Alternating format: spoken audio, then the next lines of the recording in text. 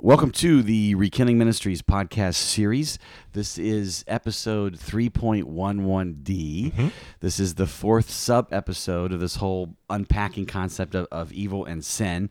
And so in this specific episode, we're actually going through what are the specific sins that the scriptures list and the implications of that. Yep. My name is Shannon Kirkpatrick. And I'm Zach Rios. And my name is Connor High. All right, so let's do a quick recap of the first three sub-episodes, A, B, and C. So, Zach, why don't you go first? Yeah, and so in episode A, we talked about really defining what evil and sin are. And so we said that evil, it actually relates back to the good study too, because in good we talked about G0 through G3s, the things that have worth, they're pleasing, they cause beneficial things, and they're moral. And on really the flip side of that, we have evil. So we have E0s, which are worthless, E1s that are displeasing, E2s, which are detrimental or harmful, and then E3s that are immoral. And then we also define sin, and we define that as a two-part definition. Primarily, it's a turning away from God and his beneficial things, and secondarily, turning to something else. Good. Okay, and then Connor, in episode B, we talked about the results. Yeah, Shannon, and a quick recap of the results in the episode B. We talked about what does sin result in, and we came up with six items. And the first one is pleasure. It also results, number 2, in a detriment to yours or others' well-being. Number 3, a prevention of other beneficial goods such as peace, joy, intimacy, etc. Yeah. And key point here is it's not separation from God or harming his holiness and glory, which we discussed in that episode. Not those things. Yeah, not those things. And then the fourth thing is a spiraling down with sin begetting more sin. The fifth was eventually death, which in the notes we crossed that out because as believers we don't experience spiritual death. And then the sixth is an opportunity for patience, forgiveness, and grace. The other some beneficial goods. And one of the key takeaways from that section was kind of a different perspective on sin. And so because as believers we're not going to experience spiritual death, sin doesn't necessarily need to be looked at as a critical issue, but rather we can look at it as a serious one. Right. And with that perspective, it allows us to kind of put us in the right frame of mind and heart to resist future sins. Yep. So Yeah, good. And then in episode C, this past one that we did the whole big why. So why does an all-good, all-loving, all-powerful, holy God allow evil and sin and suffering, which we'll get into in the next episode? And so we talked about some of the traditional answers and how they don't really answer the final question. It keeps kind of keep tracing back the original origin, right? The original origin, and that God hasn't caused it, but He's allowing it. And so we got into the reasons why that, and it's multiple reasons that all need to kind of come true to really give that best explanation. And so you have the whole irrevocable, limited, significant free will. And we went through what all that means. That needs to be a part there. Moral responsibility is a part there. And then all those beneficial goods that can only occur in the midst of evil and sin. And because of his love, he wanted those beneficial goods to occur. He can't have them occur in heaven because there can't be any evil or sin in heaven. So he created a prologue with the evil and sin in it so that those beneficial goods could occur, such as forgiveness, sacrifice, transformation, growth, etc. And then also this does cause the problem of now all this sin has now been created, by humans and angels and such, and that needs to be atoned for. And so God said, you know what, I'm going to go ahead and come in and die on the cross and actually atone for it all. One thing that we didn't say last night when we recorded this, and as I was thinking, is one of the pushbacks is, going back to Spectrum, you're dabbling now in God's allowing and permitting sin, even using sin. It was part of his plan. We're definitely not going to that extreme that God caused sin, because we know that's not true. God cannot sin, the scriptures say. So it goes back to Spectrum that on that far extreme over here is God causes sin. We all reject that. So we want to move as far away as we can from that and distance him. So this kind of discussion puts it in that middle spectrum thing again, which can stress people out. I had a buddy of mine that when I was kind of sharing all this stuff with him, at first what he was hearing was God was the author of sin. Or the cause of it, and obviously he wanted to reject that because he was kind of thinking in this black and white dichotomy, either this or this. But he's a big spectrum guy, so when he came back to spectrum thinking and realized, oh, nope, okay, I see what you're saying. You're not saying that. You're just saying that God understood that it was necessary given that full story that he was trying to tell, right? Mm-hmm. So one of the things with this whole study is we're trying to redefine what evil and sin is as best as we can according to Scripture, right? Try and let the Bible paint the picture that it wants to paint. And what we're finding is our own selves as we went through this study, and then hearing pushback and things like that, just observations we make, is a lot of us, most of us Christians, so sin is talked a lot about in the church, right? It is addressed, which is great. But a lot of times it's still kind of talked at just the principle level, and it's not really unpacked or mapped out. And so what happens is we as humans almost subconsciously begin to unpack it and map it out and define what we think it means to give our own categorizations to it, such as ranking and things like that. And so what we're going to, and this is definitely going to come out in today's episode, is we're trying to take back the meaning of it all. So for example, I'll go ahead and give this up front. Sometimes there's this thinking of there's like evil, there's like neutral, and there's good. We kind of put three categories to things. Mm-hmm. And a lot of us will draw the barrier line in between the evil and the neutral. And so the idea is the evil's off limits for us, right? So as long as you're the neutral or the good, you're fine. Just don't do the evil. Mm-hmm. But it seems that the Bible draws that barrier line actually between the neutral and the good. So what it would say is don't be evil, don't be neutral. Go be good. Go contribute to well-being, right? Be active in that sense. And so I think subconsciously, a lot of times the Christians think, and even non-Christians, as long as I'm not being evil, I'm okay. God is calling us to move into that good, positive contribution category, and we need to move over in there. Second one is, so it seems that and I like the way you said earlier, Connor, as far as like this is the perception anyway. It's not necessarily we've been taught this, but it's a perception that we Christians might put like three categories: not good, sin, and evil. And it's a degree thing for us. So we would say evil, when we think of evil, we think of the worst of the worst, the abominations, so murder, rape, things like that. Sin would be things kind of in that middle ground where we wouldn't call it to that degree. It's not as bad as like rape or murder is, but it still is sin, so drunkenness or maybe sexual immorality, or something like that. And then the not good category would be like maybe like white lies, or if there was a certain command that we're supposed to do and we're not doing it. We're not evil for not doing it, and maybe we're not even sinning for not doing it. It's just not good, right? It seems that we have like these three categories there. There's going to be pushback from the listeners, but I think it's their flesh pushing back. We got to get rid of that. That the Bible doesn't use those degrees. And so going back to the definitions that you mentioned, Zach, evil is anything that's detrimental or immoral, anything that falls outside of God's plans. A sin is a turning away from God and his parameters or his beneficial goods that he's offering and turning to something else that's outside of his parameters that's detrimental. So some people would want to say that, that a white lie maybe isn't really a sin. We're going back to a very technical definition that anytime that you're turning away from God and not finding your satisfaction in him and you're finding your satisfaction in something else outside his parameters, that's a sin. So white lie is a sin, right? And there is no degree. So there is no sins, and I know this is hard.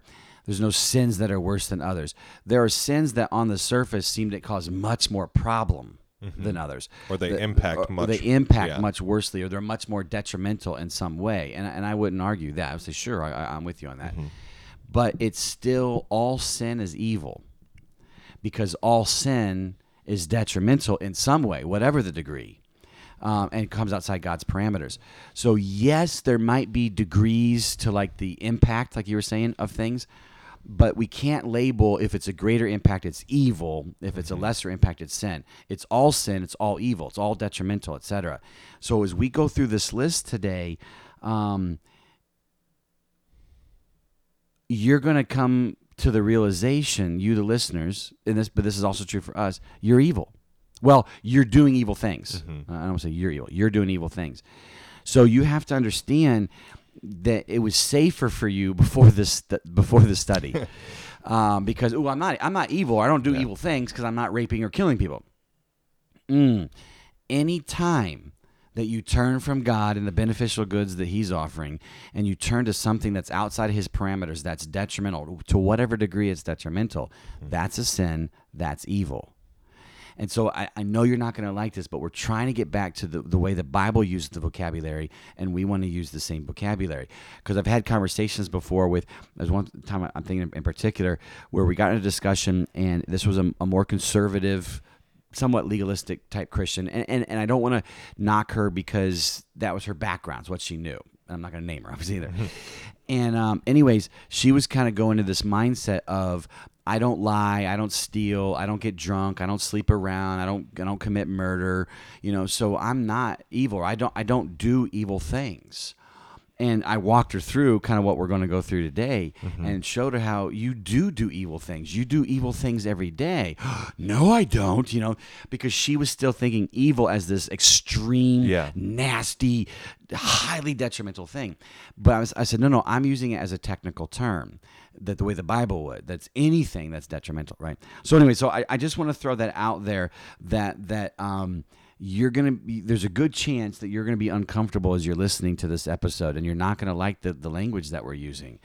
And we're going to get into humility and conviction and things like that when we get into the implications of this. So just be ready for that, right? Yeah. And I think one other overarching thing that we need to keep in mind is going back to the love study. There's a lot of mindset is really important with this. And so Paul would actually argue that if you're not doing things out of love, even before we get started with the specific list of things, this for me is convicting enough. If I'm not doing good and beneficial things for others with a mindset of love, then actually that would be sin as well, because Paul goes through and he talks about how it's worthless. It doesn't profit anyone anything. Like it doesn't matter if you do good things, even sacrificing yourself. He goes through this whole list in the first part of 1 Corinthians 13, and it doesn't matter if it's not out of love. And we also see Jesus in the Sermon on the Mount really put a strong emphasis on mindset. So think about that for a second. If you serve somebody and you're doing it more out of people-pleasing than actually out of love, we're saying that's a sin. Now, people are going to, no, it's not. Because they're still defining sin and evil as these more severe things. So the whole point, or one of the main points of this entire unpacking is that, listen, we're actually taking a much broader definition of sin and evil, and a much more technical definition, that it's anything that causes some sort of detriment or is not according to God's intent. And here's the thing. This goes back to this. We want to have a healthy approach to sin. Us Christians, we're beat over the head with "don't be sinful," and so if all of a sudden anybody's pointing out that we're sinful, your natural defense is going to come up, right? Those natural reflexes. It's not me, because it can't be that. One of the points that we're trying to get to here is, guys, we sin every day in a whole bunch of different ways, and we're going to prove that here in a moment as we go through this list. You need to come to grips with that, and this is where you have to admit, I am sinful. I do sin every day according to this, but because it's serious, not critical, and all these kind of things, this is complicated. But we're trying to create this comprehensive picture that in the end you're taking a much more accurate and healthy view of it, which is actually going to help you reduce it in your life. Okay, so with that, let's go through the list. So what we did was we're gonna attach this list to the Podbean episode so you can see this. It may have to be, I'm thinking about formatting. I don't know if I can actually attach a document, but I'll figure that out when I get there. Anyways, look at us live, rabbit trailing. All right, but we have a list, and we'll try to include that in the Podbean thing. And what we've done is we've tried to categorize it as best as we can according to Scripture, like how Scripture would, which is a little bit different than how normally we Christians do. So what we've done is the first categorization, or the first split, is we have two tiers of sins: Tier 1, T-I-E-R, right? Tier 1 and Tier 2. Tier 1 sins are the unforgivable ones. So these are all the sins that if you do, God will not forgive you. They lead to eternal spiritual death. They're unforgivable. How many sins are in tier 1? Oh, one sin. Just one sin. Only one sin in tier 1. And what is it? It's blasphemy of the Holy Spirit, not believing in Jesus and confessing him as Lord. Yeah, so blasphemy, so the scripture says you can blaspheme against Father or Son and you're forgiven, but if you blaspheme the Holy Spirit, you're not forgiven. And I think it's in 1 John, he says that there's a sin that leads to death. And so there's this unforgivable sin. Now, there's some debate on this. I was talking with a charismatic friend of mine, and they had heard it taught that the blasphemy of the Holy Spirit would be like rejecting miracles. And based on, because I think all 4 Gospels mention the blasphemy of the Holy Spirit. Mm-hmm. So there's some debate on that. My understanding of it is just kind of what you said, that it's the rejection of Christ as Lord. So, because it says, I think it's in Luke 12:10, in the context there, it says that those who acknowledge Jesus before men, Jesus will acknowledge them before the Father, and those that reject or do not acknowledge Jesus before men, then Jesus won't acknowledge them before the Father. So my understanding of that is that, and there's another verse in 1 Corinthians that talks about it's the Holy Spirit that reveals to you that Jesus is Lord. So our understanding of this is that rejection of Christ as Lord. So Romans 10:9, John 3:16, etc. It's that rejection of him as Lord that is the blasphemy of the Holy Spirit, and that's what's unforgiven. Now, by the way, that's not an in the moment thing. That's over the course of your whole life thing. So, for example, if you were younger and the gospel was presented to you and you rejected it, and then later in life you accepted it, you didn't blaspheme the Holy Spirit at the beginning and now you're out. Mm-hmm. It's by the time you die, by the time you actually reach judgment and you're standing there before the throne, over the course of your whole life, if you decided to reject Jesus as Lord, that's that you're blaspheming the Holy Spirit. You're blaspheming the truth that the Holy Spirit revealed to you, because blasphemy means to vilify. Yeah. Or to attribute evil to. So the Holy Spirit has been whispering to you that Jesus is Lord, Jesus is Lord, and you vilified the Holy Spirit, and you say you're a liar. This may be on a subconscious level, but you're a liar, and so Jesus is not Lord, right? You see how all that goes together? Mm-hmm. And so one thing I say to people, some Christians get nervous, what if I accidentally blaspheme the Holy Spirit? You can't accidentally do it, because it's over the course of your whole life. And it's almost one of those ironic, the very fact that you're afraid of it shows that you're not going to do it. Mm-hmm. Right?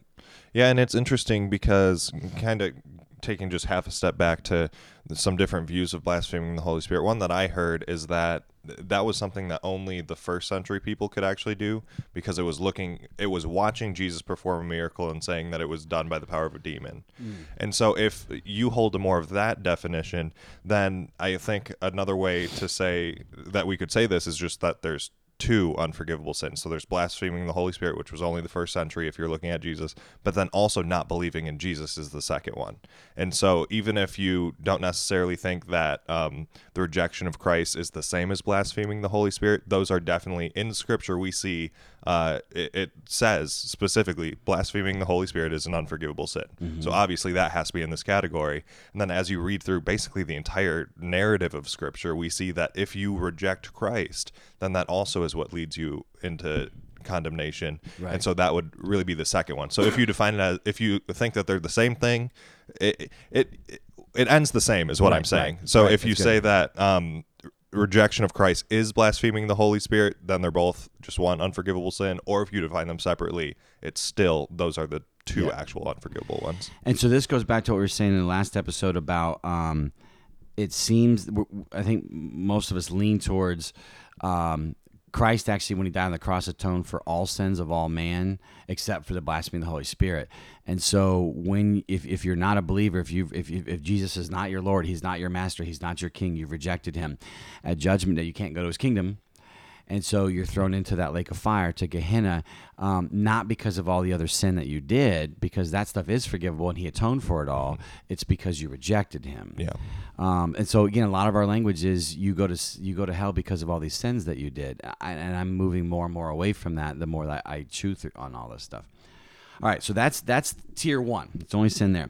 So we're not even really focused on that, but we wanted to throw it out there. So what we're focused on is the tier 2. So all other sins fit in tier 2. These are the forgivable sins. And so what we've done is we've split this into two main groupings, and we're going to read through all of these. The first main grouping is actually the commands that we're supposed to obey. And so we talked about, remember that sin, if you turn away from God and the beneficial goods that he's offering and you turn to something else, that's a sin. Well, these commands are beneficial goods that he's offering. So if you turn from them, if in the moment you're not doing them, that's a sin, which is hard for us to wrap our mind around. But again, we're trying to take a broader, more accurate view of all of this. And it's because again, we want to protect ourselves. So we rationalize. We're trying to get away from all that. So that's going to be the first grouping, is all the commands that we're supposed to do. And then the second grouping is all the prohibitions that we're not supposed to do or be, right? And so here's the things that you're not supposed to be. Here's the things you're not supposed to do. And so that's usually what we think of in sin. These are all those buckets that you turn to. So what we have is all of these buckets in that, going back to that analogy, in the fountain, right? All these good buckets that we're supposed to be dipping into, and then all these like bad buckets that we're not supposed to be. If you dip into a bad bucket, if you do one of the prohibitions, that's a sin. If you don't dip into the good bucket, that's also a sin. And so again, just hear us on this, right, as we go through that. So anyways, so those are the main two groupings. Then we have some subgroupings that we'll go through here in a moment. So let's start first with the commands, because we hold to the solution focus. We should be focused more on the commands in the good buckets than the bad buckets. And so what are all the commands? And this is not a comprehensive list, though it is a pretty long one. I think we have around 80 that we've listed here. So these are the commands found throughout Scripture, mostly in the New Testament, because we're not held to the Mosaic Law anymore. These are the commands of things that we're supposed to be doing and being and pursuing. Oh, and that's another category here. You'll notice that there's like be sins and do sins, and be commands and do commands. That goes back to be, do, have, which was in season 1, one of the lenses that we taught. So be is more of like the attitude, the character, the internal, the mindset, the heart set, etc. And then do is more the behavior and the actions. We Christians tend to focus more on prohibitions than we do commands, and we tend to focus more on do things than we do be things. And so one of the goals of this episode here is to, again, shatter that and get back to, let's look at all of it, the be and the do, the commands and the prohibitions, etc. So the commands, we've split the commands into 3 subsections. This first section, here are some of the commands that the Bible gives that we're supposed to obey regarding us and God. And so us and our walk with him, us, our spiritual development, things like that. So we're gonna slowly read these, and then we'll comment as necessary. So one of them is, we are to hunger and thirst for righteousness. We are to draw near to keep our attention on God. We're to ask, seek, knock. We see this in Daniel 9:3, Matthew 5:6, Matthew 5:7, James 4:8. All of those I group together with this idea of being intentional and moving toward God and what he's offering. Mm-hmm. Another one is we are to study, reflect on, and remember Scripture.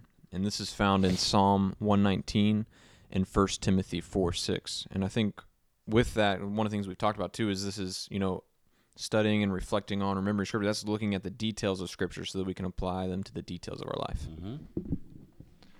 And then also 1 Thessalonians 5:17 says that we need to pray without ceasing, and so continually having that conversation with God, not necessarily continuous long prayers, but lots of short little ones. Yeah, and so quick note on that. If we think of prayer as the, all right, dear Lord, please so and so and so and so, in Jesus' name, amen. And that's how we think of the prayer, this little shout out, this little petition to God. And then we see pray without ceasing. Without ceasing, if you take it in a hyperliteral fashion, then 24/7, I'm supposed to throw prayers up like that. That was weird. It doesn't seem to be that.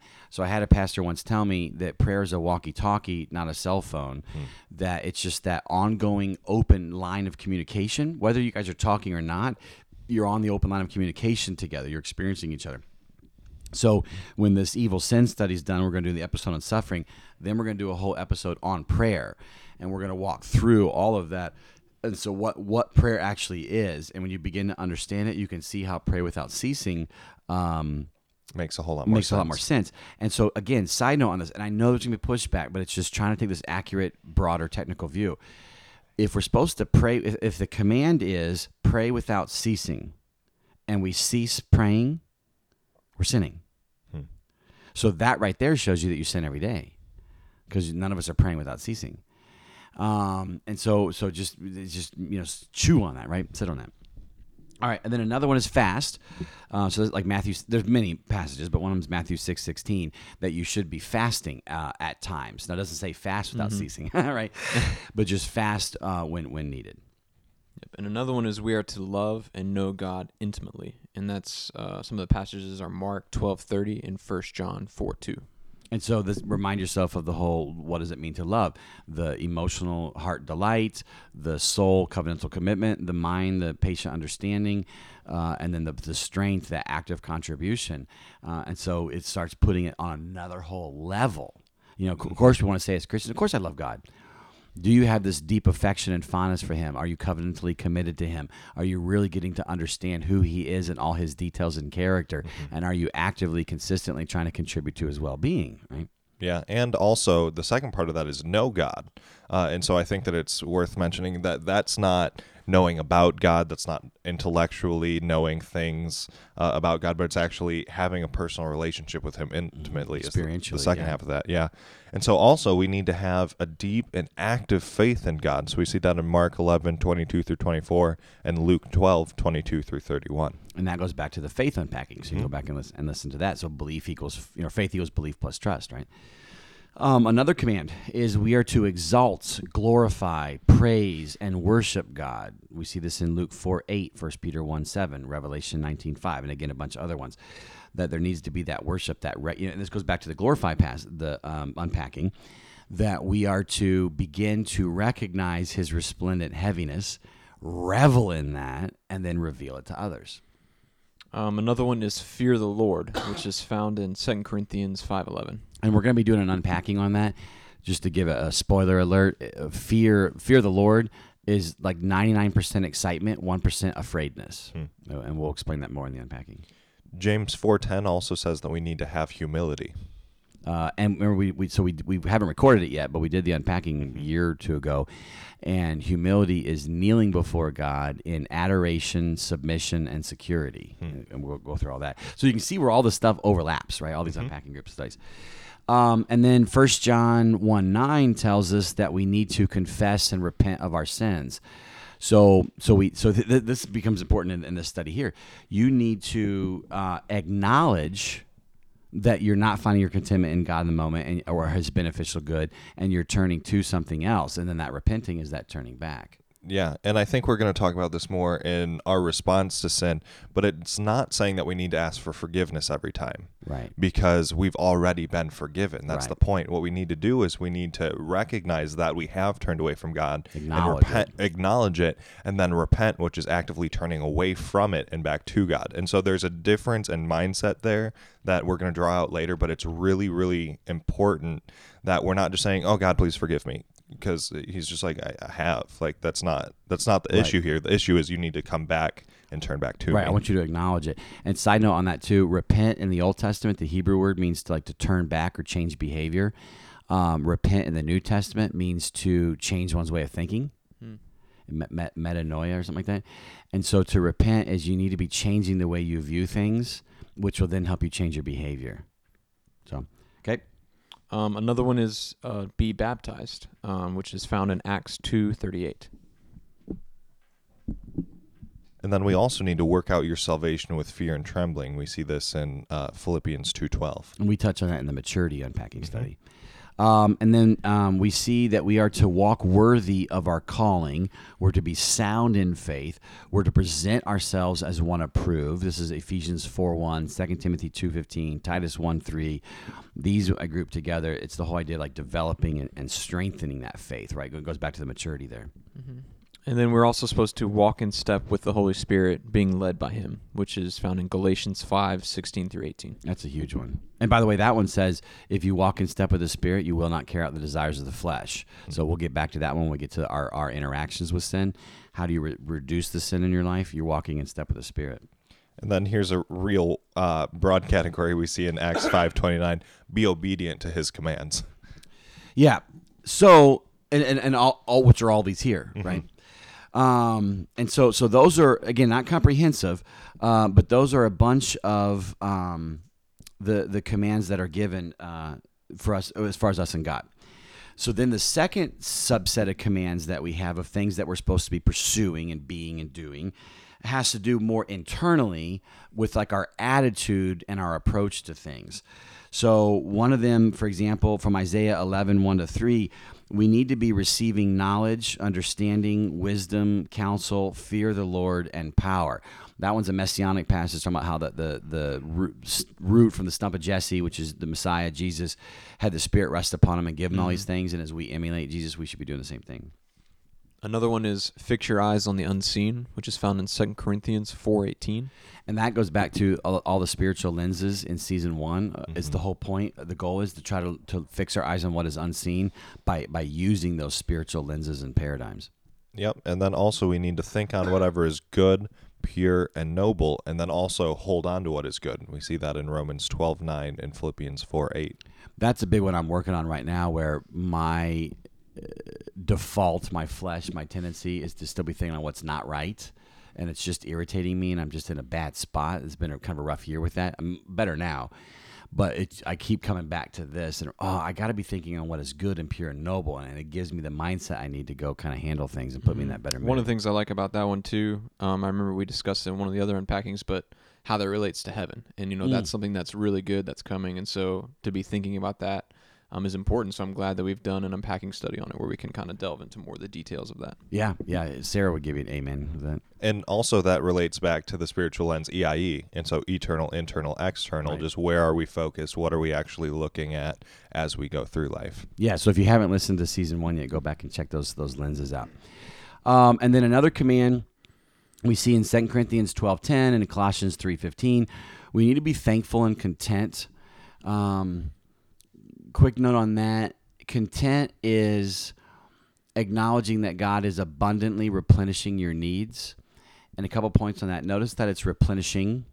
So it's a given in this life that you'll have needs that will be met, and the needs will be created, right? Your resources go down, and then they be refilled, and your resources go down. A second note on that, the abundantly. When I first was reading, I pushed back on it. I'm like, I don't know if I would say God is abundantly replenishing my needs. It seemed like he barely is, But the concept scripturally was that it was abundantly replenishing. So I had to go back. I'm like, well, what's the disconnect there? I'm like, you know what? There's probably things that I'm thinking are needs that are not needs, and that's what I'm thinking of. So I went back to what are the core needs that I need? We won't go through this now, but I think I had 7. These are 7 core needs, and as I went through them, I realized he was abundantly replenishing each of those, and I was in tears by the end of it. And so just realizing my wants aren't getting met always, but my needs are, right? Yeah, definitely. Another one is rejoice always, which is found in 1 Thessalonians 5:16. And so that's not one of those tough ones, always. And so I take a more literal approach to Scripture. So if Paul says rejoice always, the command is to rejoice always, which we don't do. So we still sin every time that we're not rejoicing. Now, people think rejoicing means this celebration, jumping up and down. So 24/7, I'm supposed to be jumping up and down. No, rejoicing is an attitude that leads into behavior. There's a lot to that. But having joy would be another way to say that. And so the command is, because this is beneficial, joy is beneficial. So if you're always joyful, you're always getting benefit. And so if in that moment you don't have joy, you're not having that benefit, it's a sin. So think about that for a second. You're telling me that it's a sin when I don't have joy. Yes, but keep in mind, we're trying to redefine, we're trying to take back how the Bible would define what sin and evil is, right? And according to that definition, yes. And so we really need to encourage you. You really need to be redefining what sin and evil is so that you're okay in hearing all this. Yeah, and then we also need to be confident in the Lord and bold, which is seen in Ephesians 3:12. And then Titus 3:2 and James 3:17 and Ephesians 4:32 all make reference to the need to be gentle and tender. And then also to be pure in heart, which we see in Matthew 5:8. And then also we need to be dignified and reverent, Titus 2:7. And it seemed that some of these, because it doesn't say always or continuously, there's a time and place for them, right? So there's a time and place for dignified, reverent behavior, and time and place for gentleness and tenderness, etc. All right, so that's the second category of the commands and things that we're supposed to pursue. The third one is the longest one, and these are again, it's not comprehensive, but it's a huge chunk.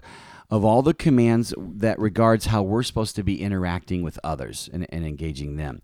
So, for example, we need to, this would be how you pursue others and just even externally. So the first category was like eternal, you and God. The second category was internal, more of your attitude and heart set and mindset. And then this third category is external, your relationships with others and circumstances. So one of them is we need to endure and persevere through suffering and persecution. Romans 5:3-4 and 1 Corinthians 4-12. And when we get into the suffering episode, we'll talk more about that. Mm-hmm. Another one is we need to be patient to turn your cheek, and that's found in Matthew 5:39 and 1 Thessalonians 5:14.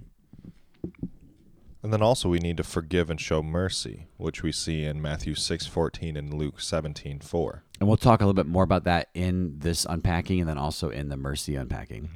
Romans 15:7 says that we need to accept one another. So we need to be accepting of people in the midst of their sin. Mm-hmm. 1 Peter 2:17 says we need to honor one another. This is a pretty broad category, but we need to love one another. We need to have compassion. We need to treat them well. Be kind towards other people and serve them. We see this in a lot of different places. Mark 12:31, Luke 6:31, Colossians 3:12, and Galatians 5:13. And like be kind is useful, right? Mm-hmm. And you'll notice here as you're looking at this list, technically each of these could be its own bullet point. I wanted to get everything on one page in formatting, and so I just grouped them all together. So when I say there was 80, there's actually 80 of those bullet points, but there's probably there definitely is well over 100, 120 of these specific mentions. I've just grouped some of them together. And you may group them differently, that's fine. The point is we're still getting them out there.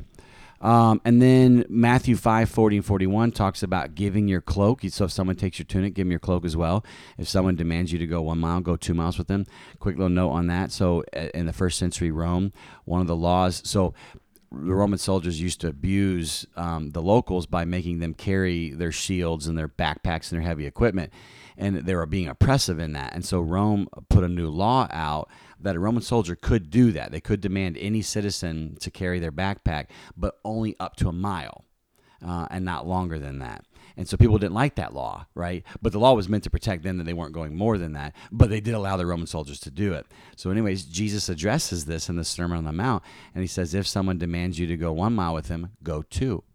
So the idea being, well, but Jesus, you're our king, right? Not this Roman emperor. So we don't have to listen to the Roman laws. We don't have to concede to these Roman soldiers, right? So because we belong to your kingdom, if these Roman soldiers demand us to go 1 mile, we can just resist, right? Jesus says, no, go with them. In fact, go 2 miles. Talk with them, love them, get to know them. That's why I had that picture on my wall, the community group you guys bought me, of Jesus walking with a Nazi soldier, carrying his backpack, talking with him. I just love the power of that picture. Anyway, so that's a cool little note on that one. Mm-hmm.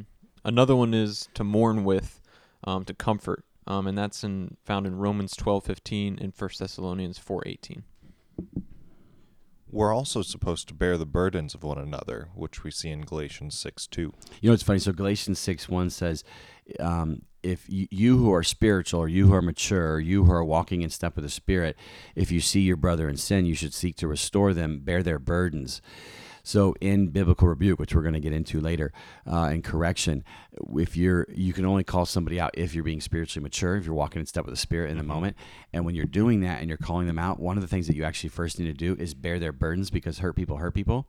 So if they're in their sin, you need to be figuring out what's triggering them. It doesn't justify it, it explains it. Mm-hmm. You need to be figuring out what is it that's burdening them, and you need to shoulder that burden with them and come alongside them before you can actually even get to the correction piece. It's really, really powerful. Mm-hmm. And then another one is, and this was a bunch of places in Scripture, 1 Thessalonians 5:11 is one of them, we're supposed to encourage each other. Another one is to evangelize and go on missions, and that's found in Matthew 28:19-20. We're also supposed to show hospitality, which is Romans 12:13 and Hebrews 13:2. And it's interesting because that word, it literally means to, I think it's show kindness to strangers. But the emphasis there is like hospitality isn't having your friends over and having pizza and a movie night. It's actually inviting strangers to come into your home. I say both, right? Sure, it doesn't incorporate both, Yeah. but yeah. Yeah. And then Colossians 3:16 and James 5:13 both make reference to singing together. And then also Hebrews 13:7 and 1 Peter 2:13 talk about submitting to elders and authorities. So one little note on that, that's both spiritual and civil. That you need to submit. There was one, I don't know if I have it listed here, but in one of the 1 Peter, I think it mentions honor the king. We don't know exactly for sure when 1 Peter was written, but possibly it was written during the reign of Nero. And so you imagine Peter saying that, honor the king, honor Nero. And so one of the things that we don't like doing, especially given this American culture, if we don't like our elders or superiors, our leaders, we don't need to do whatever. We have a democracy, so we can vote them out in the next election. Absolutely, go for it. But we still need to be honoring and submitting to, which is like kneeling before, recognizing the authority of, and obeying the laws. And so that takes it to a level that we're probably not comfortable with. But again, a really mature Christian is going to want to apply the details about to the details of their life.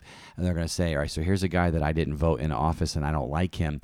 How can I still honor and respect him and his position that he's in and obey the commands that he's given? We don't like that, but a mature believer is going to make an effort to do it. Yeah. 2 Timothy 3:17 also says that we as believers need to be prepared for every good work. That's another broad one, right? And then Romans 12 and 1 Corinthians 12 and Ephesians 4 and other passages all talk about the spiritual gifts that God gives us. And so we need to be figuring, as back to Know Thyself in season 2, we need to be figuring out what are the spiritual gifts that God has given me, and then developing and honing them and using them to edify and serve others. Another one is to pursue justice, which is found in Matthew 23:23. And then like Micah 6:8 is another common one there. But again, that's a broad category. Justice is a making of things right. So pursue justice means you're looking to make things right. Mm-hmm. And then also we need to be quick to listen and slow to speak, which we see in Proverbs and then also James 1:19. Yeah, I'm not good at that. And with that, we should control our tongue and we should speak with grace or seasoned with grace. That is Colossians 4:6 and James 1:26. We're also to teach, remind, and refute. And this is found in 1 Corinthians 4:17 and Titus 1:9. And then also we need to exhort, warn, admonish, and rebuke, which we see in 2 Timothy 4:2. And one note on that, so those two right there that you guys just read, this teaching, refuting, exhorting, admonishing, these are, correcting people. You'll notice that I purposely put them further down towards the bottom of the list because I really believe if you're doing all the other things first, it really gives you a place to then do that. Yeah. And so if you just walk right into somebody and start rebuking them, but you haven't done all these other things, their walls are going to go up. So if you really want to help them and really want to correct them, you should be loving and encouraging and turning their cheek and being patient and forgiving, etc., before you move into that so that it becomes effective. Mm-hmm. And then James 5:16 says we're to confess to one another. So not only are we to be acknowledging our sins to God, we should be acknowledging our sins to others, which is why I'm trying to be more vulnerable and admitting, acknowledging the weaknesses that I have and the sins that I do. And I think also there's that idea of community that we've talked a lot about in different episodes, just making sure that we're not going and living life alone because we are supposed to be doing things together as the body of Christ. Right. Another one is to discipline, train, or edify, to correct, and that's found in Ephesians 6:4 and Hebrews 12:11. And we're going to go more into that one in the second episode from now when we get into our responses to sin, and that discipline is a training, not a punishing. And we're gonna get into all that. We also need to bless those who curse us, and so we see that in Luke 6:28 and Romans 12:14. You know what's interesting there? So in Romans 12 it says, "Bless those who persecute you, bless and do not curse them." So bless is in the Greek, I think it's homologeo, and it means to speak well of. And curse means to strongly disagree or dislike. So it says, speak well of those who persecute you, speak well of them, and do not strongly disagree or dislike them. right? The Greek takes it to another whole level, which again we don't like. So this is another one of these things where we Christians, we need to understand, guys, we are so falling short. We need to stop hyper-focusing on the sins that the lost world is doing. Of course, they're sinning. They're lost. We need to be encouraging them to join Jesus' boat and realize he's the most amazing king ever and get them in. And then once they're in, then we need to be encouraging each other to doing more of these commands. It's difficult. It's hard. It's not easy. There's a cost to it. But there's so much, remember the beneficial detrimental. Every single one of these commands create benefit for you or others, which is why God commands it. So yes, these things are hard to bless those who persecute you, but it's beneficial. And so we need to do it. And with that, when we start, this comes back to applying the details of the Bible to the details of our life. Because when you actually go through and you figure out what blessing and cursing actually means, that adds a whole nother level when you actually begin to apply it. And so this list is just really something that I think all of us are passionate about with the details, because there are so many details here. But you can really begin to see how even if you were to pick just a couple of them, and actually actively work to pray without ceasing and do everything without complaining, like just those, you would see your life transform so much. So this goes back, we talked about, we've had several people go through the love unpacking, and by halfway through, they're like, dang it, before this study, I wanted to say that I was loving, but now that I'm actually understanding exactly what love entails, I'm not there. Not that I'm unloving, but I'm just not to the degree, right? Same here. Dang it, before this episode, I would say I was a fairly good Christian. I didn't sin very much. That's changing, right? Recognizing this. Okay, I guess it's my turn. So another one in Galatians 5:23 and Titus 1:8 talks about being temperate and self-controlled. That's kind of the idea of like resisting temptation. Another one is live at peace with others and preserve unity, and that's found in Ephesians 4:3 and 1 Thessalonians 5:13. We also need to be an example to those around us. So we see a lot of different word pictures of this. We're supposed to shine like stars, be like a city on a hill, salt and light. Matthew 5:13 through 16, we see this, and then also Philippians 2:15. So again, that's not a comprehensive list, but that's a start. So we had 80 groupings, 110 plus specific commandments where God says, listen, these things create benefit. They're part of my plan. They're within my parameters. So I want you as a follower of me to pursue them and create that benefit for you or for others, right? It's very, very, very, very encouraging, though it is difficult. So now we can move to that second grouping here in Tier 2, which is the prohibitions, those things that we're supposed to avoid, that we're not supposed to be, we're not supposed to do. And we've split this also into three subgroupings. And so this first grouping is kind of the internal sins, the internal buckets that we're supposed to avoid when it comes like to our attitude, selfishness, pride, that kind of thing. So one of them is the selfish ambition and self-seeking. That's 1 Corinthians 13:5 and James 3:16. The idea is there is you're putting your needs before others. Another one is to show arrogance, conceit, to brag, and that's found in 1 Timothy 6:17 and James 4:16. And then also we need to avoid jealousy, envy, and greed, Romans 1:29, and also Romans 13:13. And then we need to avoid idolatry. This is 1 Corinthians 10:14. The idea there is anything that you're putting as more important than God. Right, would be, or you're going to that thing for your comfort and protection, right, rather than God. Mm-hmm. We need to not rejoice in unrighteousness, which is found in 1 Corinthians 13:6. So don't get excited about the sins, right? We also need to not quench the spirit, 1 Thessalonians 5:19. So my more cessationist friends, be careful. Don't quench the spirit. Let the spirit lead in the way the spirit wants to lead, right? And then to my charismatic friends, make sure you're following the rules that the Bible lays down on that. But and then another one is do not have any doubt, worry, or fear. So we see this in Matthew 6:34, 10:31, 21:21. So let me make a note on that. So these are things that cause detriment, which is why God's prohibited them. So God doesn't want you to have doubt. He doesn't want you to worry. He doesn't want you to fear because those are detrimental to you or others. And we know that anything detrimental is a sin is evil. So think about this for a second. What I'm saying is, anytime that you doubt, anytime that you worry, anytime that you have fear, it's evil. It's evil to do that. No, it's not, Shannon. Evil is the rape and the murder and that kind of thing. No, we're going back to the accurate technical definition that scriptures give. It's because you're defining evil as something super, super intense. We're defining evil as anything that's detrimental. It's detrimental to you, right? To experience those things. So God prohibits it. He doesn't want you experiencing that. All right, so that's the first little category of kind of these internal attitudes and mindsets that we're supposed to avoid. The next set, I call this set the party sins.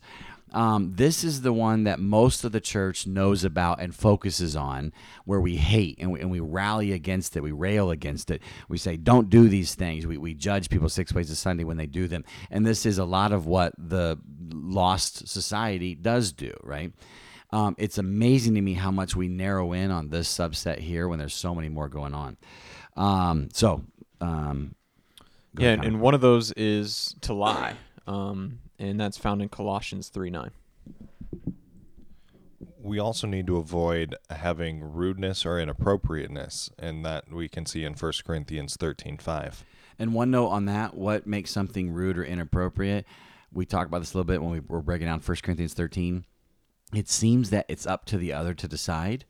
And so if somebody else finds something inappropriate, you shouldn't be doing it around them anyways, because it's going to cause them to stumble, but that's them, I'm okay with it. Right. But we should be putting the needs of others first and thinking about where they're at and meeting them where they are. And so a mature believer, it's a lot of work. We don't want to do that. Mature believer is going to strive and try to do that. And actually with that, this was one that I'm guilty of frequently. I struggle with. This is from Ephesians 5:4. We need to be avoiding coarse joking, foul language, or foolish talk. That's convicting for me. Mm-hmm. Another one is to avoid drunkenness and carousing, and that's in Romans 13:13. Mm-hmm. And we also need to avoid sorcery and drugs, which we see in Galatians 5:20. Yeah, and the note there, so the Greek is pharmacia, which is where we get pharmaceuticals. And so in first century Rome, a lot of the pagan religions were like drug-induced. Drug use was heavy in that. And so stay away from all that. Yeah, and we're also not saying that prescribed medication is a sin. I think that it's worth mentioning that here. That is when something is really taking over your mind and that sort of thing. Yeah, so the use of drugs here is in the context of sorcery. Mm-hmm. Is what it's talking about. And then 1 Thessalonians 4:13 and other passages, any sexual immorality. So any sex that falls outside God's parameters. And so this can include adultery, having sex with somebody other than your spouse, homosexuality, the same sex action, behavior. So those are all, we call them party sins, but the tangible, physical do sins that the American church tends to really hyper-focus on. Then this third category, wait for a gut punch. This should be very convicting. This third category is sins, prohibitions, things that we're supposed to avoid when it comes to your attitude with others, especially when they sin. And one of the ones that we see is judging, and that's found in Matthew 7:1-2 and Romans 14:13. Also in 1 Corinthians 13:5, we see taking wrong into account. And so that's in the love chapter, going through all of those different things that love is and also the things that love is not. Right, so love does not take wrong into account. It doesn't keep a record of those wrongs. Yeah. Titus 1:7 and again in 1 Corinthians 13:5, we are not to be quick-tempered or provocable. And so the idea there is thin skin. We shouldn't be at a place where we easily get provoked or we easily get irritated, or really provoked or irritated at all. We should have such thick skin that stuff bounces off us, because it's detrimental for us to be irritated and provoked. Mm-hmm. I think that some of that goes back to like acting in anger, acting on anger, and so that's kind of what you're talking about, to not be quick-tempered or provocable. Right. Another one is grumbling and complaining, which we see in Philippians 2:14. So that verse says, do everything without complaint or without grumbling, depending on the translation. We grumble and complain all the time. It's a sin. It's a sin to complain. It's detrimental to you and or others when you grumble and complain. It's evil. And it because for one of my classes on discipleship, we had to read a book by Dietrich Bonhoeffer called The Cost of Discipleship. And something he talks about a lot in there is simple obedience. And so he goes through like the Sermon on the Mount, and he goes through a lot of, and it applies directly here because basically his principle is too often as believers, what we try and do is we try and work our way around the commands of Scripture and rationalize how, no, it's okay in this case, or if I do it this way, this different side of things. And what Scripture actually calls us to is simple obedience. What we need to do is literally do everything without complaining. We don't need to try and figure out ways to work our way around it and like, no, if I'm doing it this way and like, no, just do everything without complaining or grumbling. And that's a whole lot more challenging, but it simplifies the exegetical process, really. Yeah. I've got a friend of mine, used to be my roommate years ago, Sam. He took this real seriously. He was really good at this. And so like EIE, the eternal, internal, external, if you're focused on the external wrongs, it's easier to complain and grumble. So if you're focused on eternal goods, it's less likely. So he had a job that could be difficult and drama filled and that stuff like that. So he would come home when we were living together, like, hey, what's the latest on the work situation? And he'd be like, man, and he would catch himself, because he wanted to complain and he wanted to be externally rooted, but he also knew that's detrimental. And it was beneficial to be eternally rooted and not complain. So he would take a deep breath. You could see his mind just churning and racing, and so he would rephrase it and retone it. And it was great. It was so encouraging to watch. I'm like, that's awesome that somebody was trying to be really intentional with that. I was really admired that. Mm-hmm. And we also need to not have bitterness, according to Ephesians 4:31. Yeah, so bitterness is evil. That's a huge one, right? There's a book written called The Bait of Satan. There's a whole study with it. An old church I used to go to went through it all. It was super convicting, and it was talking about how bitterness is the bait of Satan to really cause trouble. It was a really, really convicting and encouraging study. Galatians 5:20. It's listing the acts of the flesh and includes drunkenness and things like that.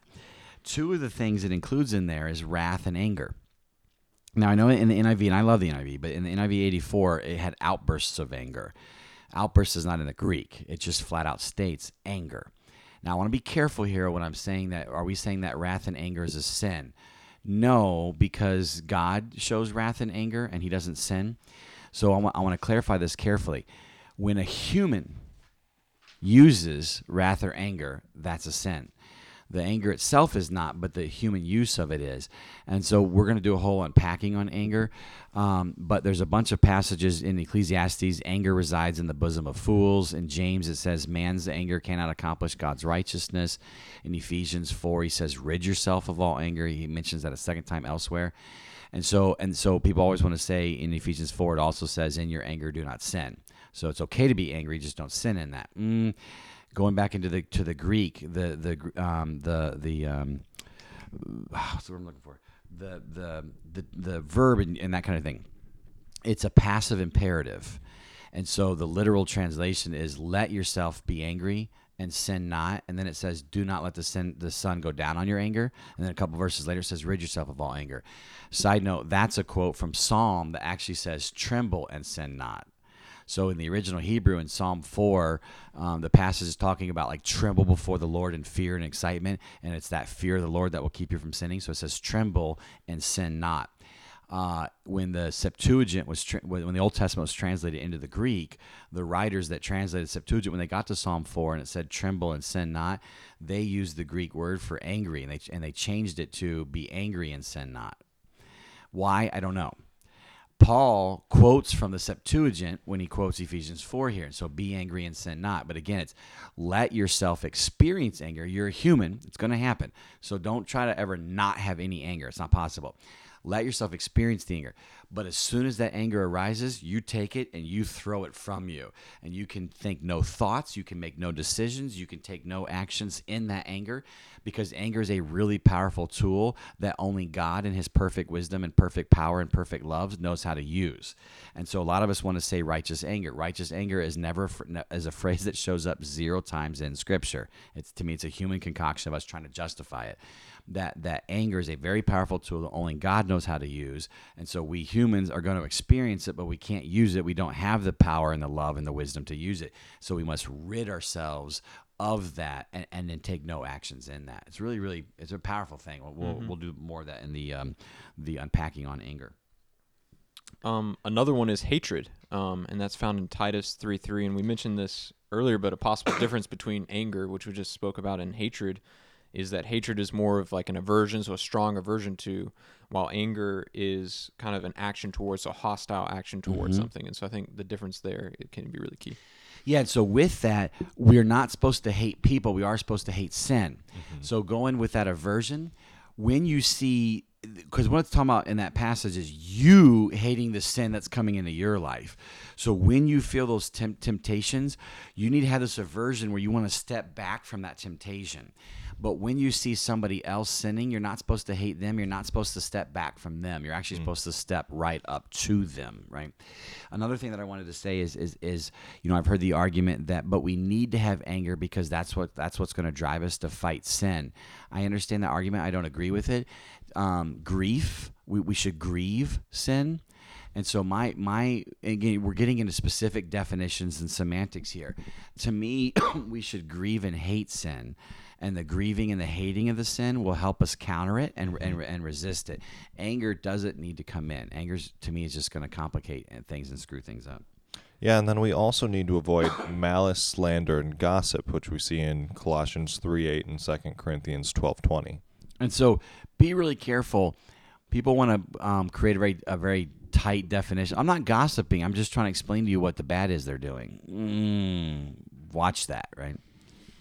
And then another one, and this is in Galatians 5:26 and Ephesians 6:4. It talks about do not provoke or exasperate. So in Galatians 5, it's do not provoke one another. In Ephesians 6, it's parents, do not exasperate your children. The idea there is the needling, right? Just the pushing the finger. I know I'm really good at that. I'm talented at this. And so as I've gotten older, I want to call it teasing. I want to call it just in jest or whatever. I can't. That's me trying to justify it and explain it away.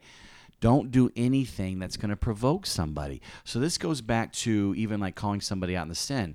We like to call it out in a provoking, needling way. That's only going to build walls. That's never God's intent. So be careful how you're doing that correction. If it's provoking somebody, it's now a sin. So it's amazing to me. I've seen people try to rebuke somebody else, but they rebuke through provoking. And so they're actually sinning in their response to somebody else's sin. Another one found in Romans 12:19 is take revenge. Yeah, and don't, right? These are all the don'ts, yeah. And then 2 Timothy 2:4 says that we need to not be caught up in civilian matters, which again relates back to having an eternal perspective instead of a temporary right now perspective. And this is something that I know I struggle with. It's really easy to get caught up in whatever's going on wherever I am, just current events, random stuff going on in the news. It's really easy to freak out about the little things and miss out on the larger picture. And cool clarification on that. So that's 2 Timothy 2:4, right? Yeah. It says a good soldier doesn't get caught up or doesn't get entangled in civilian matters or civilian affairs because he's too eagerly seeking to please his master. I love that passage. So you mentioned current affairs or what's in the news or politics. When we say that a good soldier for Jesus doesn't get caught up in those things, we're not saying they don't get engaged in them. So you absolutely want to be engaged in politics, in current affairs, in whatever circumstance or situation you deal with. You want to be engaged in that. You don't want to let yourself get entangled. And so again, visualize entangled, right? You're all kind of wrapped up and you're frustrated, everything else. Can't move. So for me, politics it's a civilian matter. So we should be engaged in it, but don't let yourself get entangled. Like you said, can't move. Be careful of that. Don't put too many eggs in that basket, right? With that. And then the last one, we see this in Proverbs 20, verse 3. We see Galatians 5:20. Galatians 5 is a huge one. James 4:2. Quarreling, strife, dissensions, and factions. These are all acts of the flesh. They're all sins. They cause detriment to quarrel. They cause detriment. Some of you say I follow Apollos. Some say I follow Paul. No, we're all following the Lord, right? So that unity is needed there. So we want to be careful with those dissensions and divisions and which we see all the time in the church. The church quarrels all the time, and they justify it because they're trying to defend truth. You can't justify some sin in defense of another command. So yes, we're supposed to defend truth, but we're supposed to defend truth without quarreling or causing strife or dissensions. That's hard to do, but it's not impossible. Step up, right? Yeah, and then there's also, so here's a lot that we just went through. There's also obviously a lot of other things in Scripture that we're not supposed to do, and so I'm just going to really quick rapid fire through these. We're not supposed to steal, not keep your word, lust, boasting, unworthy communication, not supposed to shed innocent blood, have no part in wicked schemes, deceit, not supposed to have unjust business deals, don't stir up trouble, don't question the authority he's established, don't commit robbery, which is similar to stealing, but also don't oppress people, don't have violence, don't wish ill on another, don't have bad theology or bad leadership. And this is one of those overarching category things. Whatever is not from faith is sin, according to Scripture. And so there's a lot of implications there. Don't cause another person to stumble. So even if you have the ability to decide to do something, if it's going to cause another person to stumble, then it is a sin for you to do that thing, which that is a really interesting discussion as well. And then this last one here, mingling with unholy, unfaithful groups. And we talked about that a bit in, I believe it was the maturity study, how it's important because Jesus obviously spent time with unbelievers to the point that he was accused of being a friend of sinners and drunkards and all these different people. And so if you are spiritually mature and you're in a place where you can influence others more than they're influencing you, then it's okay to spend time with unbelievers, because I mean that's really the goal. We need to be spending time with unbelievers to show them the love of Christ. But if you are in a place where you're not at that level of maturity, then it's unwise for you to go and do that, because it's going to cause you to primarily turn away from God into something else. Experience detriment. Yeah, and so that really is a wisdom thing.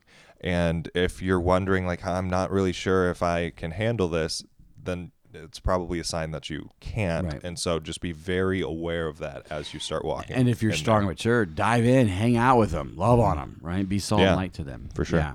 So, again, this is not a comprehensive list, but this is a pretty thorough one. We had, I think, you'll notice, so let's talk through some of the implications of this and some observations and insights. One thing that jumps out here is, and you can see this physically when you're looking at the list, it's really 2-to-1 commands to prohibitions. There's literally double the amount of commands. I think we had like 40 groupings versus 20 groupings. And then if you count each individual one, it's like 80-30 or 80-40. And so it was fascinating to me that we, the church, hyper-focus on the prohibitions more than we do in the commands, that we justify the commands almost become secondary or optional. The main thing is avoid these prohibitions, and then if you have time, start doing the commands. No, it's the flip of that. Pursue the commands, and then as you're doing that, that's going to give you the strength and wisdom you need to avoid the prohibitions. And it's even more interesting, I think, because we don't even focus on all of the prohibitions, all 20 or 40 of those. What we do is we focus on the party ones. So Don't lie, don't cheat, don't steal, homosexuality, drunkenness. Don't do that. Yep. Those are the ones that it's like, really avoid these ones because we can see that, and that's going to look bad. The attitude ones, don't complain a lot, that sort of thing. And so it's really don't do these main few party ones, and kind of try and avoid the other ones. And then, if you still have time, let's maybe do some good things too. And that's really just the exact opposite of the focus that Scripture even puts, right? Based on how many times it talks about each of these things. It was remarkable to me when we first put this list together that the church hyper focuses on not doing the party sins, and then in response to those that do the party sins, they do the attitude sins. Yeah. So they judge, they get bitter, they complain and grumble, take wrong into account. It was so convicting to me. I'm like, wow, are we the church screwing up? And so this goes back to also too, people rank sins. And so we would rank some as worse than others, where I can't rank them. They're all evil, right? They're all detrimental. Yes, maybe we can argue they're detrimental to different extents, but they're all detrimental. So they're all evil. They're all sins, and we need to understand that. And so it's not okay to be quick-tempered and get angry when somebody else gets drunk. Yeah. You're now sinning in response to their sin. And so I'm hoping that a mature believer looks at a list like this and they just start redefining, they start re-seeing, and different approaches. What else did you guys notice, insights or comments on this whole list? Yeah, and with ranking, I really think that it comes down to you're focused on the behavior instead of the mindset, and you're focused on the secondary definition of sin instead of the primary definition of sin. Because if all you're doing is you're looking at specific behaviors and you're saying, well, these behaviors are the most evident, and so these behaviors are the worst because I can see them directly affecting other people, and I realize I can recognize that really easily. And so if that's your perspective, then I think it's a whole lot easier to rank sins. But if your definition of sin is it's primarily turning away from God, and then really the secondary issue is how you're doing that, what that looks like. But the actual issue is you're turning away from God. It's much easier to see, no, these are all equally evil because the problem is you're not communing with God and you've turned away from him. Right. And so that looks a lot of different ways for a lot of different people. Different people struggle with different things to different extents. But the actual issue that we all have in common is that we've turned away from God. Yeah. And so I think that just really helps someone that might be working through, no, I really see these sins as being more impactful than others. Sure, some might have different levels of impact. But that doesn't change the fact that the actual issue here isn't the behavior. The actual issue is that you're turning away from God. Yeah. Connor, what are your thoughts? This list was pretty impactful, and I think one of the biggest things, and we've already kind of touched on, is just that, like, you look at this and you're like, wow, I do sin, like, every day. And, kind of the perspective of, oh, well, I'm not necessarily doing some of these prohibitions, but then to look like, well, I'm actually not pursuing these beneficial goods. I'm not pursuing these things that it calls out in Scripture to pursue, these commands. And when I don't do that, that's a sin. I think that was kind of the really impactful thing for me, just looking at the list. And then also as we move into kind of the application, that's where how do we apply this, and what do we get out of this? So looking forward to that. Yeah. So let's go ahead and segue into that. So this requires humility, right? It requires an acknowledgement of everything you were just saying. Now, actually, before we get to application, let me say this. When we talked about this beforehand, before the recording, this could be very discouraging. So someone who's listening to this, and they're like, man, if this is true, I'm screwed. Mm-hmm. I'm a jerk. I'm a terrible Christian. Because yes, I wasn't doing those detrimental prohibitions, but I have been doing these other detrimental prohibitions, and I haven't been doing all of these beneficial. I don't even know how it's even possible to try to even tackle all that. And so what would you guys say to somebody who's feeling very discouraged and overwhelmed right now as they're listening to this whole list? What would you say? How might you encourage them?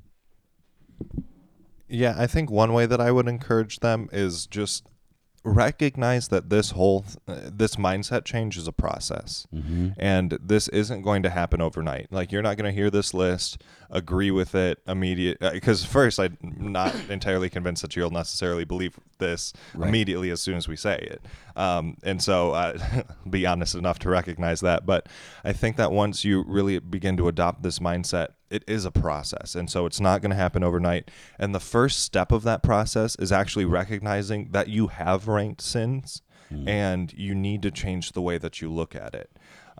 Because you're not going to be able to start pursuing the good things instead of the bad things if you haven't recognized that you haven't been doing that. And so I think that that's one of just really primary an encouragement I would give to you guys is that no one is expecting you to do this all at once because you're not going to be able to do this all at once. And so just keep that in mind and be encouraged that you really have taken the first step already in recognizing that this is something that needs to happen. So with that, let's move into some application then. and continue this encouragement. These are some practical things to keep in mind that can help you like tackle this bit by bit.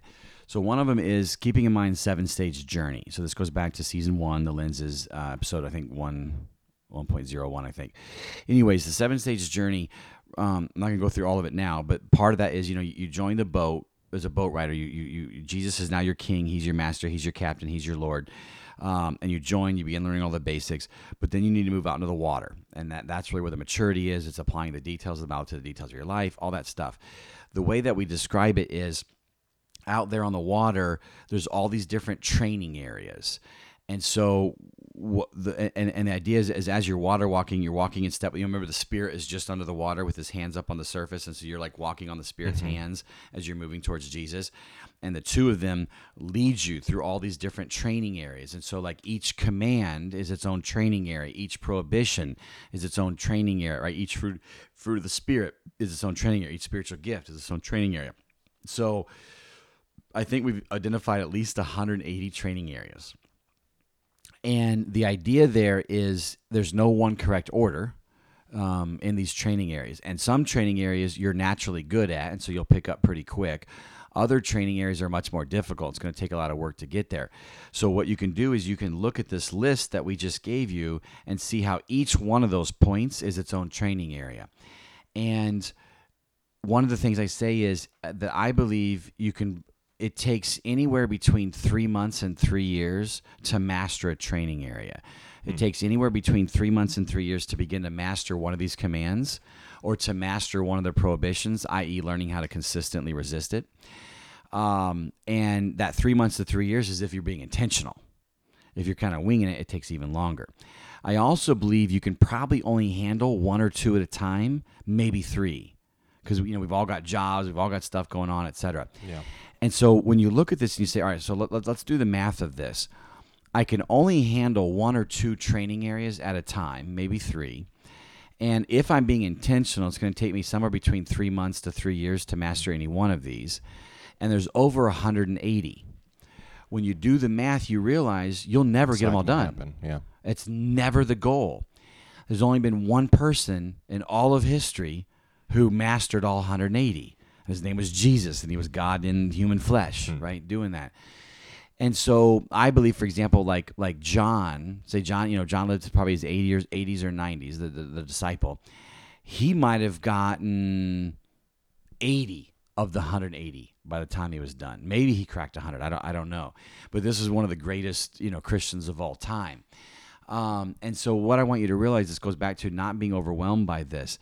Your goal is not to master all 180, right? To do all 100 plus commandments consistently and to avoid all 80 some prohibitions consistently. That's not the goal. The goal practically, application, is right now as you would go through that list and you'll pick like one prohibition and then pick like 1 or 2 of the commands that are really convicting to you, and you begin focusing on them and say, this is what I'm going to work on now. I'm going to work on avoiding this prohibition, and I'm going to work on doing these 2 commands or being these 2 commands. And over the next several months to several years, you begin to get consistently good at resisting that prohibition and doing those 2 commands. And as you get good with them, then you segue into the next couple. And then just over the course of your whole life, you just do this one by one. So I just turned 45. And some of these I got checked off where I can consistently resist or I consistently do. It's only a handful. And I've got, another, 20, 30 years living. And so my goal is simply just to pick the next couple ones and work on those, pick the next couple ones. So that when I die, maybe I've got 30, out of the 180. And that's not a bad thing. I have 30 of them done. It's great. And knowing that as I'm doing that, I'm bringing benefit to myself, I'm bringing benefit to others, et cetera. So that's one thing I would say. Another one that I'll say real quick also is the be, do, have. That as you're picking yours, going back to the be, do, have concept, you want to focus first on be and start nailing the be before you can nail the do. So as you're trying to decide which ones you should select, I would encourage you, unless the Lord leads you otherwise, go with what the Lord leads, but encourage you to pick some of the be ones, some of the attitude ones, because that will help you with the behavioral ones. What other? So Connor, I know we talked beforehand. You had picked one of yours. Talk a little bit about like which ones you've done, kind of practically how you're going about that. Definitely. I guess first, like, one thing, just kind of comment on kind of what you're saying about how this is a transformation, this is a maturing, this is a process, and kind of like I do find that encouraging, reassuring, because when you look at this initially, it's kind of overwhelming, and however, I like when you come from that perspective of, this is a process, it takes time, choose a few of the commands, of the prohibitions to work on as you progress through your life. Like, I think that is a realistic, like a practical approach. And I really like that, and that's encouraging because I feel kind of when you're presented, or at least how I've been presented, evil and sin, it's like, all right, you've become a believer, now go and be perfect, be like Christ. And I'm like, whoa, that's a lot. Like, how am I going to do that? Like, okay, well, I guess it's not attainable, and I'm not going to try. Yeah, I'm not going to try. And so I think when you look at this and you realize, like, hey, I'm not going to be able to get all these, but it's part of the maturing process. It's part of, becoming more like Christ, is that you do put focus on this. And I think having this list and being able to pick a few at a time and really work on those and mature and kind of, use that as part of the transformation, that's encouraging to kind of see it in that perspective. And for example, kind of when we went through the study, I did we went through and kind of marked the ones that stood out to us and ones that related to our muddy fields and things that we struggle with. And so, for example, I chose to focus on not having doubt, worry, and fear, and being anxious about the future. And I feel like that's something that I do have, struggle with, and it's one of my muddy fields. And so, kind of practically and application, taking this list, identifying those. And so for that, I found scripture, and whenever I would find scripture that referenced that, and, it talked about the truths that are in the Bible that counter that, to write that down, to start to memorize those, so that once we'll get into kind of our response and how our interaction with sin, but to be able to utilize this list and those, those scripture references to be able to counter my fears and my doubt and my worry. And I think also, to focusing on those counters. So some of the counters to that are focusing on the love, God's love, casting out fear, faith. And there's some different boldness. There are different commands that we have that actually counter, that prohibition. And so kind of, are we talking about like a 2-to-1 ratio? No, there are things up above that we need to focus on that will allow us to not spend time in the prohibitions. And so I definitely found that really encouraging to take a look at that and work through that process in my response to my doubts, my worries, my fears, and to really try to focus on some of the commands that counter that. And did you mention the scripture memorization? Yeah. And so part of that, I'd write down those verses that relate to that speak to, God's love for us, God, casting out fear, that God has a plan for us. He cares for us more than he has a plan for sparrows. Like, how much more does he have a plan for us? And just different passages that speak to not needing to be anxious about tomorrow, not needing to worry or fear, and then to memorize those as part of this process of, trying to not do the prohibitions and trying to do the command. Yeah, there's power in those verses, right? Yeah. So like Isaiah 26:3, you, Lord, give perfect peace to him whose mind is steadfast on you because he trusts in you. So so peace will help counter this. Okay, so I have a lot of doubt or fear or worry. I need peace to help me counter it. I get peace from thinking steadfastly on him because I trust in him. And you repeat that. What does that mean? Or like Ephesians 6, be strong in the Lord and the power of his might. Be strong in the Lord and the power of his might. Be strong in the Lord. So you can even just chant that, right? If you're getting a spiritual attack, you can chant that. There's so much power and magic in these verses that if you memorize them and state them and live them, it's amazing. And another aspect of that too is some of the stuff that I would write down, and I'm writing down is kind of some of God's responses in stories in the Bible. And so not necessarily just specific verses, but hey, this is how God handled a situation with the Israelites or with one of the prophets, and to kind of capture that principle of not having to worry or fear or trusting in the Lord through a story. And I think that's really powerful. It's easy to remember. So it's, there's key verses that speak to, that prohibition or that command that you're dealing with, but there's also examples in the Bible that show God's character, that show his response, and we're able to imitate that. Yeah, good. Yeah, because I believe it's in Psalms that says, "Your word have I hidden in my heart that I might not sin against you." And when Jesus was tempted, what do we see him do? We see him quote scripture. And so that is, I mean, there's some practical application right there, that the response of our Savior, who was fully God and also fully man, his response was to quote scripture. And so memorization is such an important part. But I want to add a little bit of nuance to memorizing scripture, because I recently heard Francis Chan talk about how not to make disciples. And he says that a lot of times in the church, what we do is we say, our response is, hey, you need to go memorize scripture, but that's all we do. And so he makes the example of, he tells his daughter to go clean a room. And so he, in his story, was saying that she comes back a couple hours later and says, "Dad, I memorized what you said. You said, Rach, go clean your room." And that's obviously like not what you're supposed to be. And she's like, "I can say it in Greek." And we like that's where we go. And he goes on and he's just like, "Yeah, my friends are actually going to come over next week, and we're going to have a study on what it would look like if we were to actually go and clean our room." It is really practical that we do need to memorize scripture, and that is so important. That's what Jesus did. Do it. But we need to move beyond memorizing the words and actually begin to live out the actions of it. Good point. Yeah. So another concept that goes in the application here is muddy fields. And so this goes back to Know Thyself season 2. I forget episode 05 or somewhere in there. But anyways, but it comes back to this, and so I want to touch on it briefly. Go back and listen to that episode of Muddy Fields, because we also mentioned it in season 1. It's one of the lenses. So go back and listen to the Muddy Fields. The entire concept is very, very powerful. It's one of the things I'm most passionate about. I'll give a quick recap here. So the idea of muddy fields is standing in a field as being tempted, and then falling down in the field as sinning. So there's a difference between the temptation and the sin. Temptation is not a problem. Sin is the problem, right? Because Jesus was tempted in every way and yet did not sin.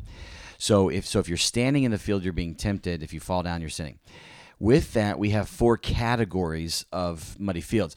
So imagine like this huge, gigantic plain with all these different, like a farmland with all these different fields, right? And so each of these fields represent the different temptations that are out there, or the different buckets that you may turn to, right? There's 4 categories. A type 4 muddy field is a field that you've never stepped foot in. It's a non-issue for you. So you've never been tempted to do that prohibition, and so you've never committed that prohibition, right? A type 3 muddy field are those temptations that every once in a while it may be an issue. So depending on who you're hanging out with or where you are or whatever, maybe every once in a while you stroll into one of those fields. When you're in the field, maybe you fall and give into it and do that sin. Maybe you resist it and step out. It's just not a regular part of your life. A type 2 muddy field are those temptations that you used to always struggle with, and you frequently fell and committed that sin again and again and again. But then you have victory over it now. At some point, maybe at salvation, maybe at a prayer meeting, maybe over time through counseling, you got victory over this, and you've never stepped foot back into that field again, and now it's no longer an issue for you. The type 1 is what we focus on in Rekindling. And the type 1 muddy field are those temptations that you still struggle with, and like frequently. And so you frequently fall. Sometimes you resist, but a lot of times you fall. And you've been begging God to make it a type 2 and give you the victory, but he hasn't done that. The idea here with these type 1s is, I really do believe that God has equipped, this goes back to the whole prologue thing that we were just discussing, that we're made of dust. I do believe that God, when he wires each of us, when he knits us in our mother's womb, that we are equipped with type 1 muddy fields. I believe everyone has like 2 to 4. And these are kind of thorns in the flesh. And you have these 2 to 4 struggles that you are always going to struggle with this side of the gates to the day you die. And so the goal isn't to get that big victory where you walk away from it completely. The goal is to get moment by moment victory of just you're always going to be in that field struggling with that, and God's going to say, listen, Jesus was tempted in every way. So Jesus actually walked into every single field. And so he knows what those temptations are firsthand, which is really powerful when you think about that. Jesus experienced every temptation so that he can relate to you. I believe that literally, which takes it to some crazy places. But anyways, so he said, listen, I've been tempted in every way, so I understand what you're going through. So I could make it a type 2, and I do sometimes, right? But for these 2 to 4 in your life, I'm not. Instead, what we're going to do is I'm going to walk with you in this field, and I'm going to teach you how to stand strong and walk well in the field. I'm going to teach you how to resist it each time the temptation comes up. And yes, that's messy, and yes, that's going to require a lot of work, but that's the point, is because you have to be leaning on me to do that, walking in step with the Spirit, that intimate relationship with me, the maturity. So what's interesting is the type 2, those are great because there's a victory that you can celebrate and God gets the glory from that victory. But the type 1s, it's also good and God still gets glory because you're learning to depend on Him. And so they each have their benefits. And so one of the practical things here is, as you're looking at all these lists, is to look at here and say, you know what? As I look at this list, especially with the prohibitions, what are my type 1s? What are the 2 to 4 type 1s that I have? Like, man, that one, and that one. These are going to be the 3 that I know I'm constantly going to struggle with. And then learning to walk with God, establishing the counters that you were mentioning, Connor, establishing those counters, and then just in the moment by moment, resisting them. It changes the tone. Your goal is no longer to have this ultimate victory over it, because you won't have that until the other side of the gates. You won't have this in heaven, right? The goal is just, okay, this is my type 1 muddy field. And so I'm just need to constantly be walking in step with God, constantly countering it, etc. And you get the moment by moment victory. It's exhausting, but it is going to make you closer to God. And so there's a whole lot to all that, but at least wanted to address it here. It also helps you treat your friends differently, because your friend may be struggling with something where it's a type 1 for them and it's a type 4 for you. And you're like, I don't get it. You just resist it. Like, how is this even a thing?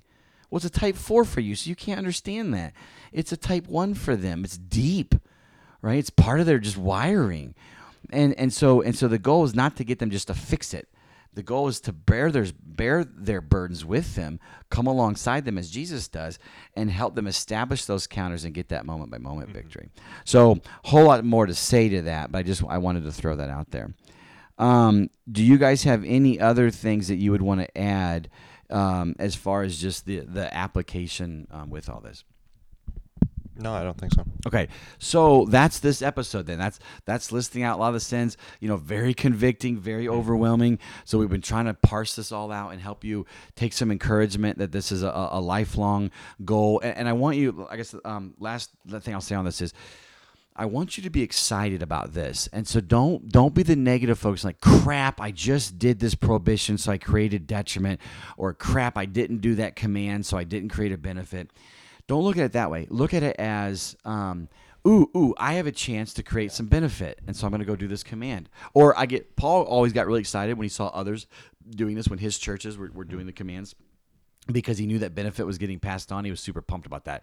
So get really excited when you do see a command done, whether you do it or another does it. Or get excited when you do see a prohibition that's resisted by you or another. Somebody's working through that. The motivation for all of this is the Judgment Day and accountability session. I want you to keep in mind, and we'll get more into this when we get into the response of everything, but I want you to keep in mind that as a believer, when you get to Judgment Day, every sin that you've ever done, so every prohibition that you've committed or every command that you haven't done, all that gets erased. It's all blotted out. It's remembered no more. It's already atoned for. You have no negative in your ledger when you get to the Judgment Day. So yes, every time that you don't do one of the commands, and so you haven't created that benefit, or every time that you do one of the prohibitions and you create a detriment, it puts negative in your ledger. But that ledger gets atoned for by Christ on the cross and gets erased. So every Christian shows up at heaven, at Judgment Day, with 0 in their ledger. No Christian is going to show up with any negative in their ledger. So you have to understand, no matter if you've done 1 ounce of sin or you've done 8 tons of sin, both people show up at the gates with 0 in their ledger. So you want to be encouraged by that, that it is taken care of. So the thing here is everybody and every Christian shows up at Judgment Day as they walk into heaven with 0, no negative in their ledger. They have the opportunity to have positive in their ledger. And so every time that you do one of the good commands and you create a benefit, every time that you resist a sin, that creates positive in a ledger. And so the goal is don't try to minimize the negative as much as it is to maximize the positive, because the negative is already atoned for. And so you want to come into heaven. You don't want those blank pages. We go through this in Know Thyself. And so this has been very convicting and motivating for me, that I don't want to show up to heaven have done a bunch of prohibitions that were erased, and I didn't do a bunch of commands that were erased. And so I just show up with a 0. I don't want to show up with nothing to show for it. I want to show up with positive in my ledger, with my pages filled. And I want to know that I was creating benefit for myself and for others and for God, and so that's encouraging me. And knowing that this is a baby step, 2 steps forward, 1 step back thing. And it's just all the negatives erased. It's just what was I able to accomplish. It changed the tone for me. It gave me that healthier attitude, which has helped me move in that journey. So I just want to encourage you guys with that. Yeah, and with that being a 2 step forward, 1 step back process, I really do want to encourage us and me personally to have a long-term view of this. Yeah, absolutely. Because I feel like too often we say, oh man, today was a rough day, I'm really not growing, or this week was a rough week, this month, for me, this semester has been just kind of rough. And it's easy to focus on that. But if we focus on 1 week, we miss out on the long term. Because Right. I actually heard this example. If you look at Amazon stocks from 2 weeks ago, because I actually did for a paper that I was writing, it started off mid-range and then it dropped off and it stayed down. And you might think, oh man, better not invest here. But when you long-term. look over the last 17 years, it started at 0. Now it's at like 1,400. And so we really need to move away from a mentality of we need immediate results now, and we need to see all of the change that we want to accomplish currently, Right. because it's not going to happen. It needs to step. be this long process. Good. So that's it for this episode, listing out all these sins. So the next episode, A, B, C, D, E, is, so what is God's response to sin, given everything that we've now been discussing? What is his response when we resist sin? And then what is his response when we commit sin? And then that will segue into the last sub-episode, F, of then, so what should our response be? So we'll sign off with that. As always, if you guys got questions, you can email us at info@rekindlingministries.com, or you can go to the website, rekindlingministries.org. And then we will see you guys for the next episode.